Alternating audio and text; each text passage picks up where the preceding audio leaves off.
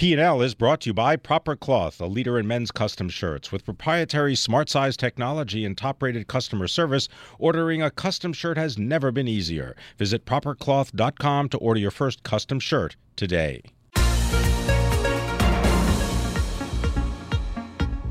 Welcome to the Bloomberg P&L podcast. I'm Pimm Fox, along with my co-host, Lisa Abramowicz. Each day, we bring you the most important, noteworthy, and useful interviews for you and your money, whether you're at the grocery store or the trading floor. Find the Bloomberg P&L podcast on iTunes, SoundCloud, and at Bloomberg.com. It appears that China and the U.S. have moved one step away from the edge of a potentially vitriolic trade war. But can they avoid it completely? I want to bring in George Magnus, a Bloomberg View contributor, and an associate at Oxford University's China Center. He's also the former chief international economist at UBS. George, I want to get your take first. We know that President Trump and President Xi Jinping had a constructive conversation, or that's how it was presented, and that President Trump reaffirmed the U.S.'s take or assumption of a one China policy. How important was this, and how likely is it that negotiations will continue in a constructive way towards some kind of trade deal?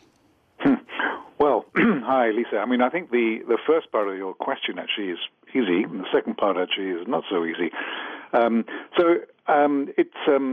It's a shame that it should come to a situation that we have now, where something that's been established policy in international relations for the last 40 years should certainly be regarded as, the United States making a concession to China over the one China policy, because it has been obviously part of the policy structure for an awfully long time, and I think by general agreement, actually, people thought that when the president, we have to refer which president, when President Trump highlighted or emphasized, that the one China policy might be in play as a tool or as a piece of leverage in trade negotiations.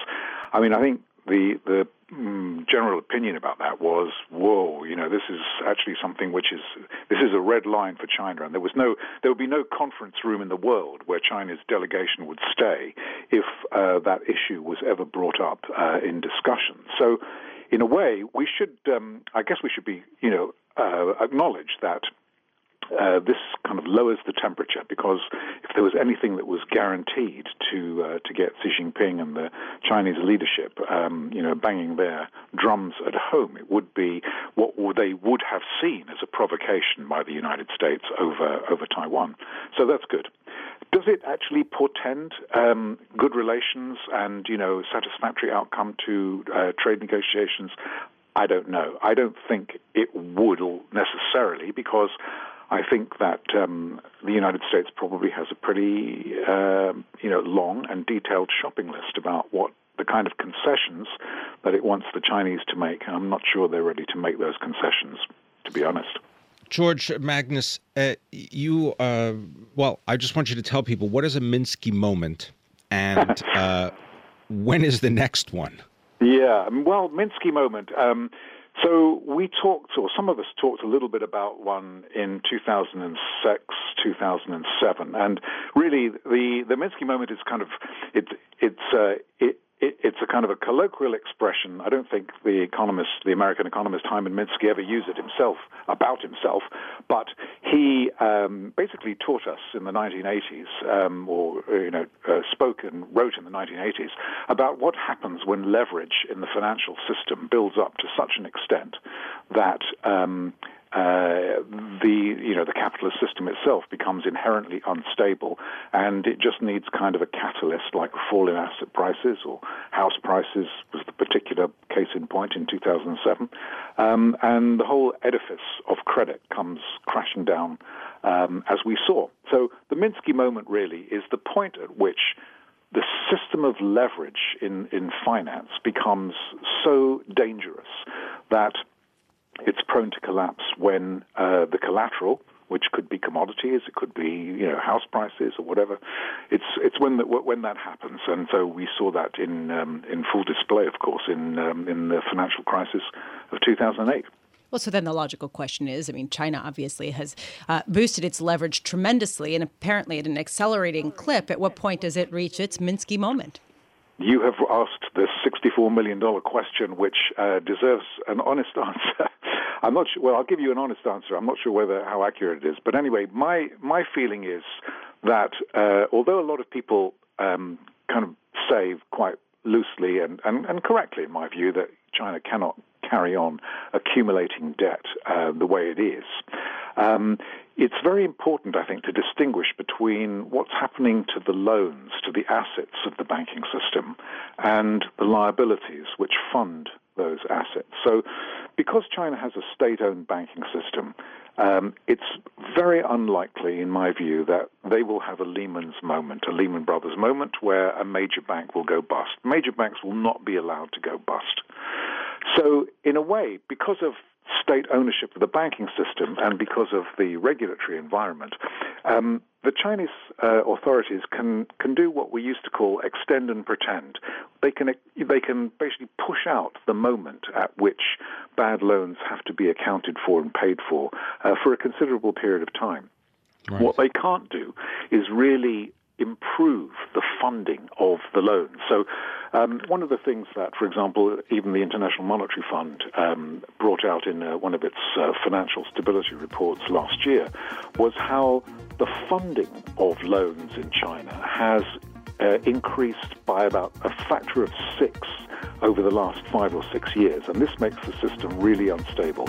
We got to leave it there. George Magnus, thank you very much. Associate, Oxford University's China Center.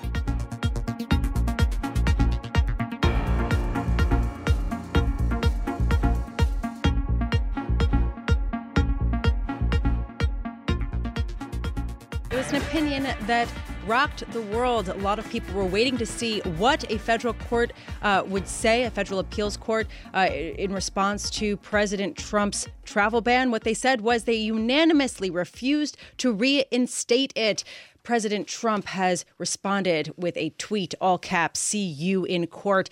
To get a sense of what the main implications of this ruling are, I want to bring in June Grasso, who's a legal expert and host of Bloomberg Law on Bloomberg Radio, which airs weekdays at 4:30 p.m. Eastern. She is here with us in our 11:30 studio.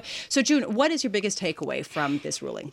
This was sort of a showdown over the president's power and the judiciary's power and the independence of the judiciary. We know that President Trump has been saying over and over again that I am the final word when it comes to immigration. I'm the final word when it comes to national security. And they brought that to the court. They said, you can't even review this. And the court said, oh, yes, we can. And oh, yes, we did. And they said it's beyond question that the federal judiciary has the authority to adjudicate constitutional challenges. And something they did that's perhaps subtle and it was sort of like a note to Justice Kennedy, because he might be the swing vote if this ever goes to the Supreme Court. And what they did was they quoted and they cited one of his decisions, which said that the judiciary has the right to review these kinds of presidential orders. So when Trump said, we'll see you in court, though, I didn't get that. He's been in court and will be in court probably for the rest of his presidency. Well, can you dig into the actual ruling, the actual decision, and tell us about what these judges said specifically about exactly your point, which is their power over executive power? Well, they said that, of course, the president has power in that area. It's just that we can review that when there are constitutional concerns at stake. In other words, his power is not absolute. This is the United States of America, though they didn't put it that way. And the courts are the ones that interpret the law. So in this case, they made certain allegations. They said this is of the utmost, it's national security interest, but they never gave any evidence to the court of that. In fact, at the hearing, the Justice Department lawyer said, I think I'm not convincing the court of this, and this has come about so fast. And one of the judges, the one appointed by Barack Obama, said to him, well, why are you here at this point then? Maybe you should be waiting and get your act together, basically, is what she was saying, because they were not prepared for this, where the states had all the evidence of the irreparable harm to their citizens and the companies in their states. So basically the court and also, it was unanimous, and it was a per curiam opinion, which means that no judge signed it as having written it. So no judge could be attacked as having said, oh, this was written by the liberal Obama appointee or the liberal Jimmy Carter appointee. It was written by, we don't know who, but all three joined in it. What should, what should executives, people who are running companies, take away from this court decision? Because they have to operate in an environment over which they do not have control. Well, this court decision now it goes back to the federal judge. And there are decisions all around the country. In fact, there's a court hearing in Virginia today. So, I mean, is it a definitive answer to what will happen? But I mean, as part of a larger strategy. Well, in other words, for example, Neil Gorsuch is before the Senate. So right. there's got to be a strategy, and anyone who's ever read the president's book, The Art of the Deal, you come away, there's a strategy, and you test all points. So I'm wondering if, in your mind, you see this as part of a larger strategy. Well, I think that this particular order was done hastily, as we've heard about. It wasn't written well. If they take the judges, everyone who's been talking about this, and also what the court actually said in the hearing when they wanted them to step back, and why don't you just, limit this order so that it's all right? And they said, that's your job. This was so hastily done. I can't believe that it was part of a strategy. They may start to strategize now, and they may start to strategize so that they take the right case up to the Supreme Court. This is not the case that they should put before the Supreme Court, but I don't think the court would take this case anyway because it's too soon. One thing that I find interesting is the scuffle between Neil Gorsuch, the Supreme Court nominee, and President Trump, where evidently Gorsuch told senators that he was dismayed and disheartened by some of the rhetoric that he's heard from the president with respect to the judiciary system. Do you think that Gorsuch's response to Trump puts him in a better position to get confirmed, first of all? And second of all, does it sort of raise a question about whether President Trump will renege his nomination? First of all, it does put him in a better position as far as the public's concerned. But Democrats have said, and I thought this as soon as this came out, these words were in meetings, and he didn't say it out loud to the public.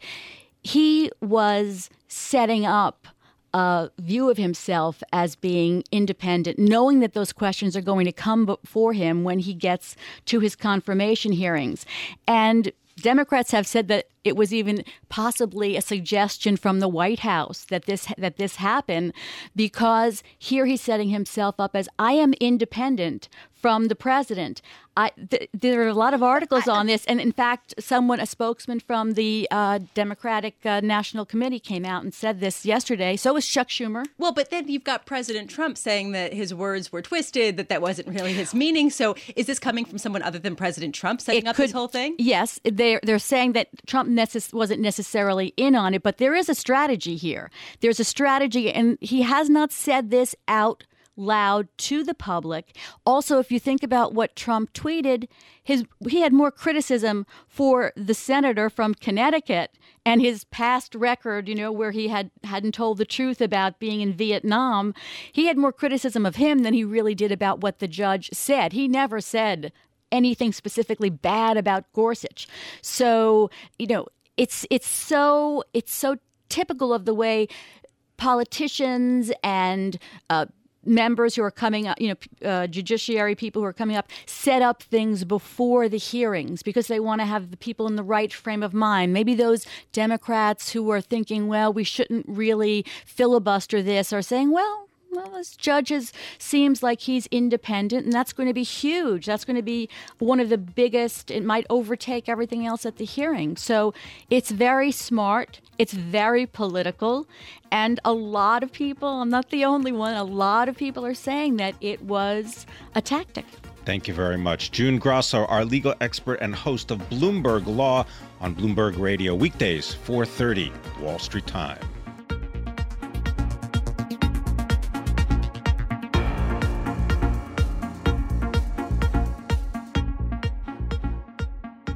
P&L is brought to you by Proper Cloth, the leader in men's custom shirts. At propercloth.com, ordering custom shirts has never been easier. Create your custom shirt size by answering 10 easy questions. Select from over 500 fabrics to suit your personal taste. Shirts start from $85 and are delivered in just 2 weeks. With Proper Cloth's perfect fit guarantee, remakes are completely free, and expert staff are standing by to help. For premium quality, perfect fitting shirts, visit propercloth.com. Custom shirts made smarter.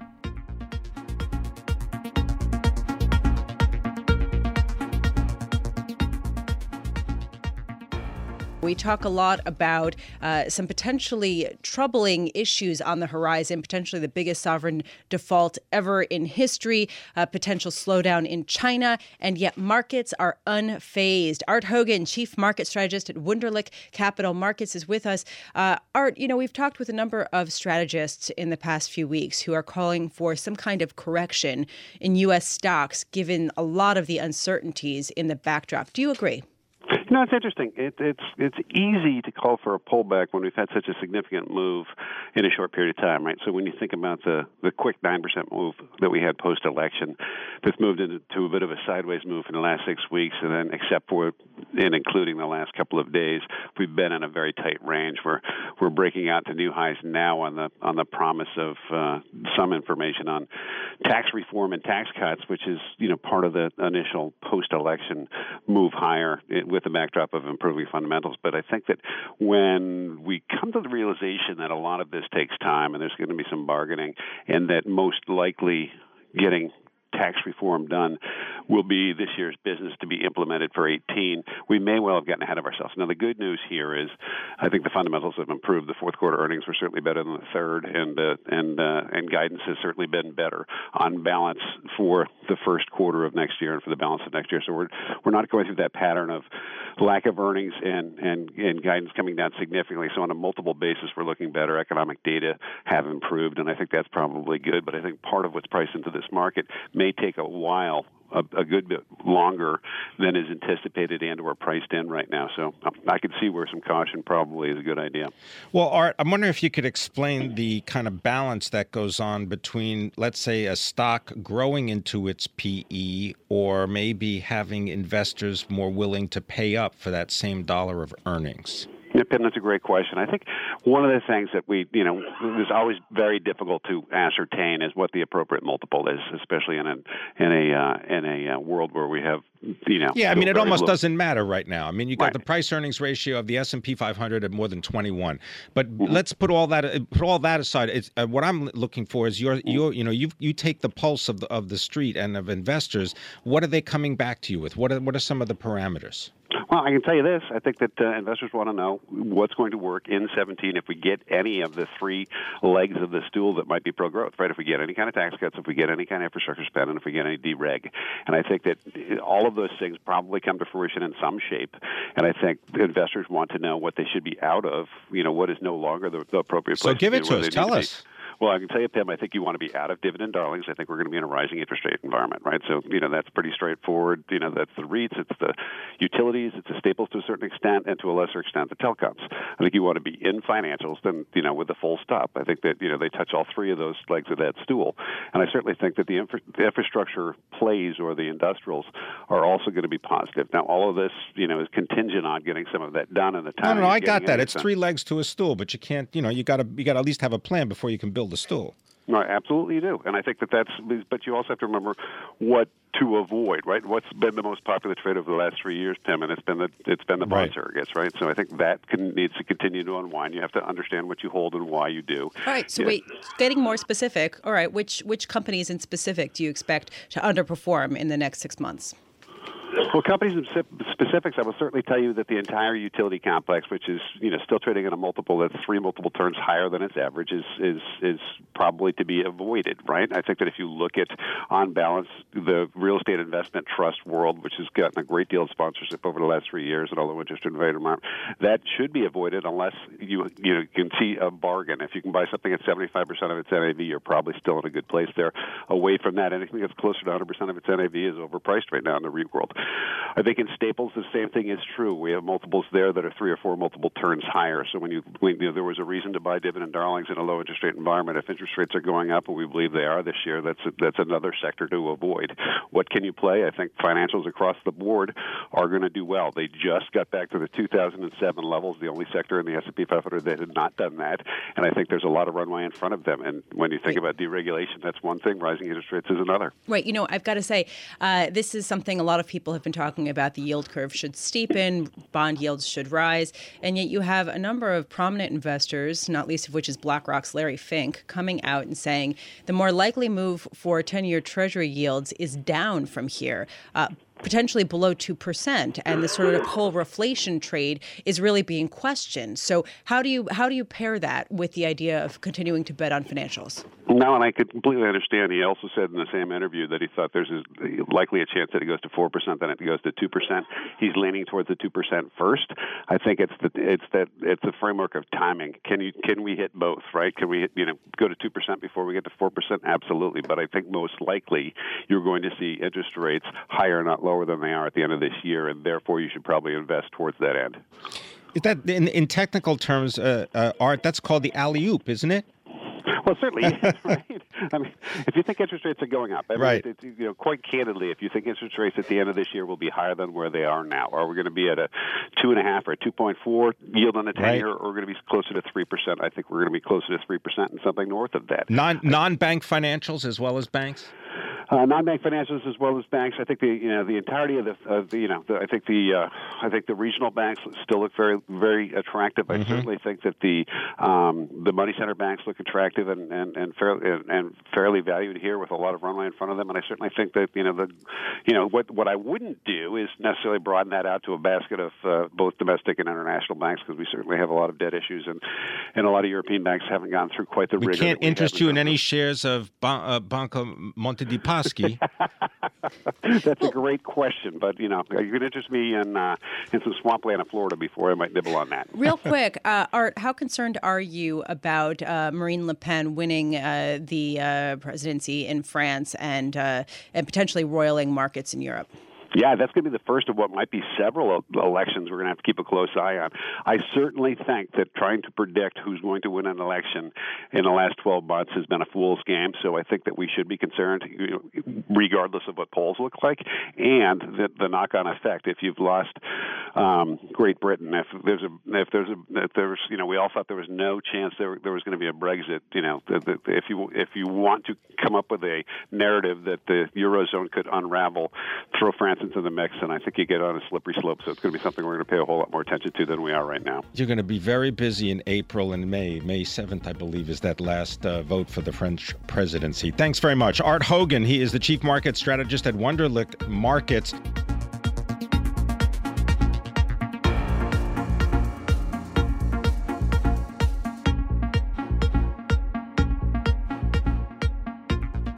We do have a new head of Health and Human Services, Tom Price, who was confirmed to the position by Congress. And I want to bring in Brian Rye, senior healthcare policy analyst for Bloomberg Intelligence, to talk about what his initial steps might be to revoke, repeal, amend Obamacare or the ACA measure. So first, Brian, what is his take on how to change the current Obamacare regime? Yeah, well, I think from his standpoint, recall that Tom Price is by training an orthopedic surgeon, so he views a lot of the healthcare questions through the lens of a doctor. And doctors really don't like being told what to do by the federal government. They don't like a lot of the orders involving health IT and trying to upgrade their systems and taking time away from dealing with patients. So I think what he would like to do from his standpoint as heading HHS is maybe slow down or roll back some of the things that CMS or HHS under President Obama Obama had been trying to do. In other words, dictating a lot of across-the-board new ways to pay for hip replacements, cardiac care, whatever. You may see him try and do that, but I think longer term he's going to be a very eager and willing partner with Republican leaders in Congress as they try and finally coalesce around some strategy to both repeal and replace key provisions of the ACA. Brian, is there any way for you to describe the pattern of horse trading that might go on? Because, of course, you have an industry now that has multiple players. You have just the death of these two big mergers for Anthem and Cigna, as well as the Aetna, Humana, and so on. So you end up with a lot of players who not necessarily have the same direct interest, but the enemy of my friend, that kind of thing. No, it's a good point, and certainly he's not entering an easy position or an easy job at this time. And I think part of that has been illustrated by how difficult it's been for Republicans to coalesce around a strategy that they campaigned on very vehemently for 5-6 years. In repealing and replacing the ACA. I think a lot of the things that Price would want to push for is, number one, no matter what the replacement plan is, you have to have a stable exchange, a stable environment for insurers, and that was one problem legitimately under the ACA, is you had United, Aetna, Humana all pulling out because the risk pools are so poor. So I think you would see him look to push for some insurer-friendly modifications, maybe let them charge or increase the difference between what they can charge their oldest, sickest patients and their youngest, healthiest patients as a way to try and drive down those premiums for the younger, healthier people that, unfortunately, for the exchanges have been staying out so far. But they need those in there to improve the risk pool and make them, frankly, just doable for the insurers. Brian, I'm not sure how much this is relevant to Tom Price's position, but it seems like he comes in with potentially less political capital than others have had in his position. His nomination, his confirmation, rather, was highly contentious. Does this matter? Ordinarily it might. I would argue that in this current environment, I'm not sure it does, because he's certainly not the only one. Now, if he had been singled out as someone and all the other nominees were sailing through, but as we've seen with the education confirmation and the Attorney General, I mean, this is sort of how things are going right now. So I don't think that he's going to be singled out. And again, he's got Republicans leading both chambers, both the House and the Senate and Congress. And so I think he's got the full and unequivocal support of, frankly, right now, the people who are leading those efforts. Well, and how much will the changes to Obamacare be led by him versus how much will they be led by members of Congress? Well, right now, he's changing his cap, because he had authored an Obamacare replacement bill while a member of Congress a couple of years ago. He will, I'm sure, be providing his input in those things. But no, he's part of the executive branch now, and so his role, I think, is going to be more turning inward within HHS, within CMS, within the FDA, saying what can I direct the folks that I now control to do to, in the words of Trump's own executive order a month ago, to ease the regulatory burdens imposed by the ACA. So I think he'll be looking to see what things he can do from that standpoint while Congress goes through the process of deliberating what they're going to do. But certainly once Congress does decide on that, I think he'll be, again, a very willing and eager partner to help them implement that. I want to squeeze as much as I can out of you, Brian. Medical device makers, tell us about them. We'll give you about 30 seconds or so. Well, I think device makers right now, they have two main concerns with the ACA. First, they have there's a 2.3% excise tax on all medical devices. Now, there's actually a moratorium on that tax that ends at the end of 2017.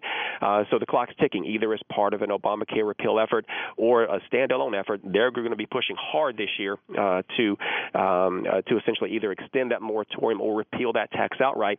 And the second thing is the Medical Device User Fee Act has to be reauthorized every 5 years, and guess what? This is a year that year that it has to be reauthorized. So there's going to be a must-pass bill for both devices and drugs to reauthorize the FDA to extract user fees from them.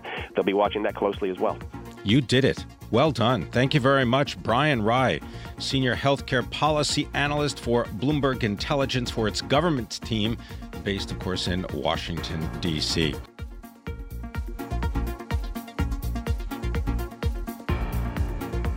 Thanks for listening to the Bloomberg P&L podcast. You can subscribe and listen to interviews at iTunes, SoundCloud, or whatever podcast platform you prefer. I'm Pimm Fox. I'm out there on Twitter at Pimm Fox. I'm out there on Twitter at Lisa Abramowicz1. Before the podcast, you can always catch us worldwide on Bloomberg Radio.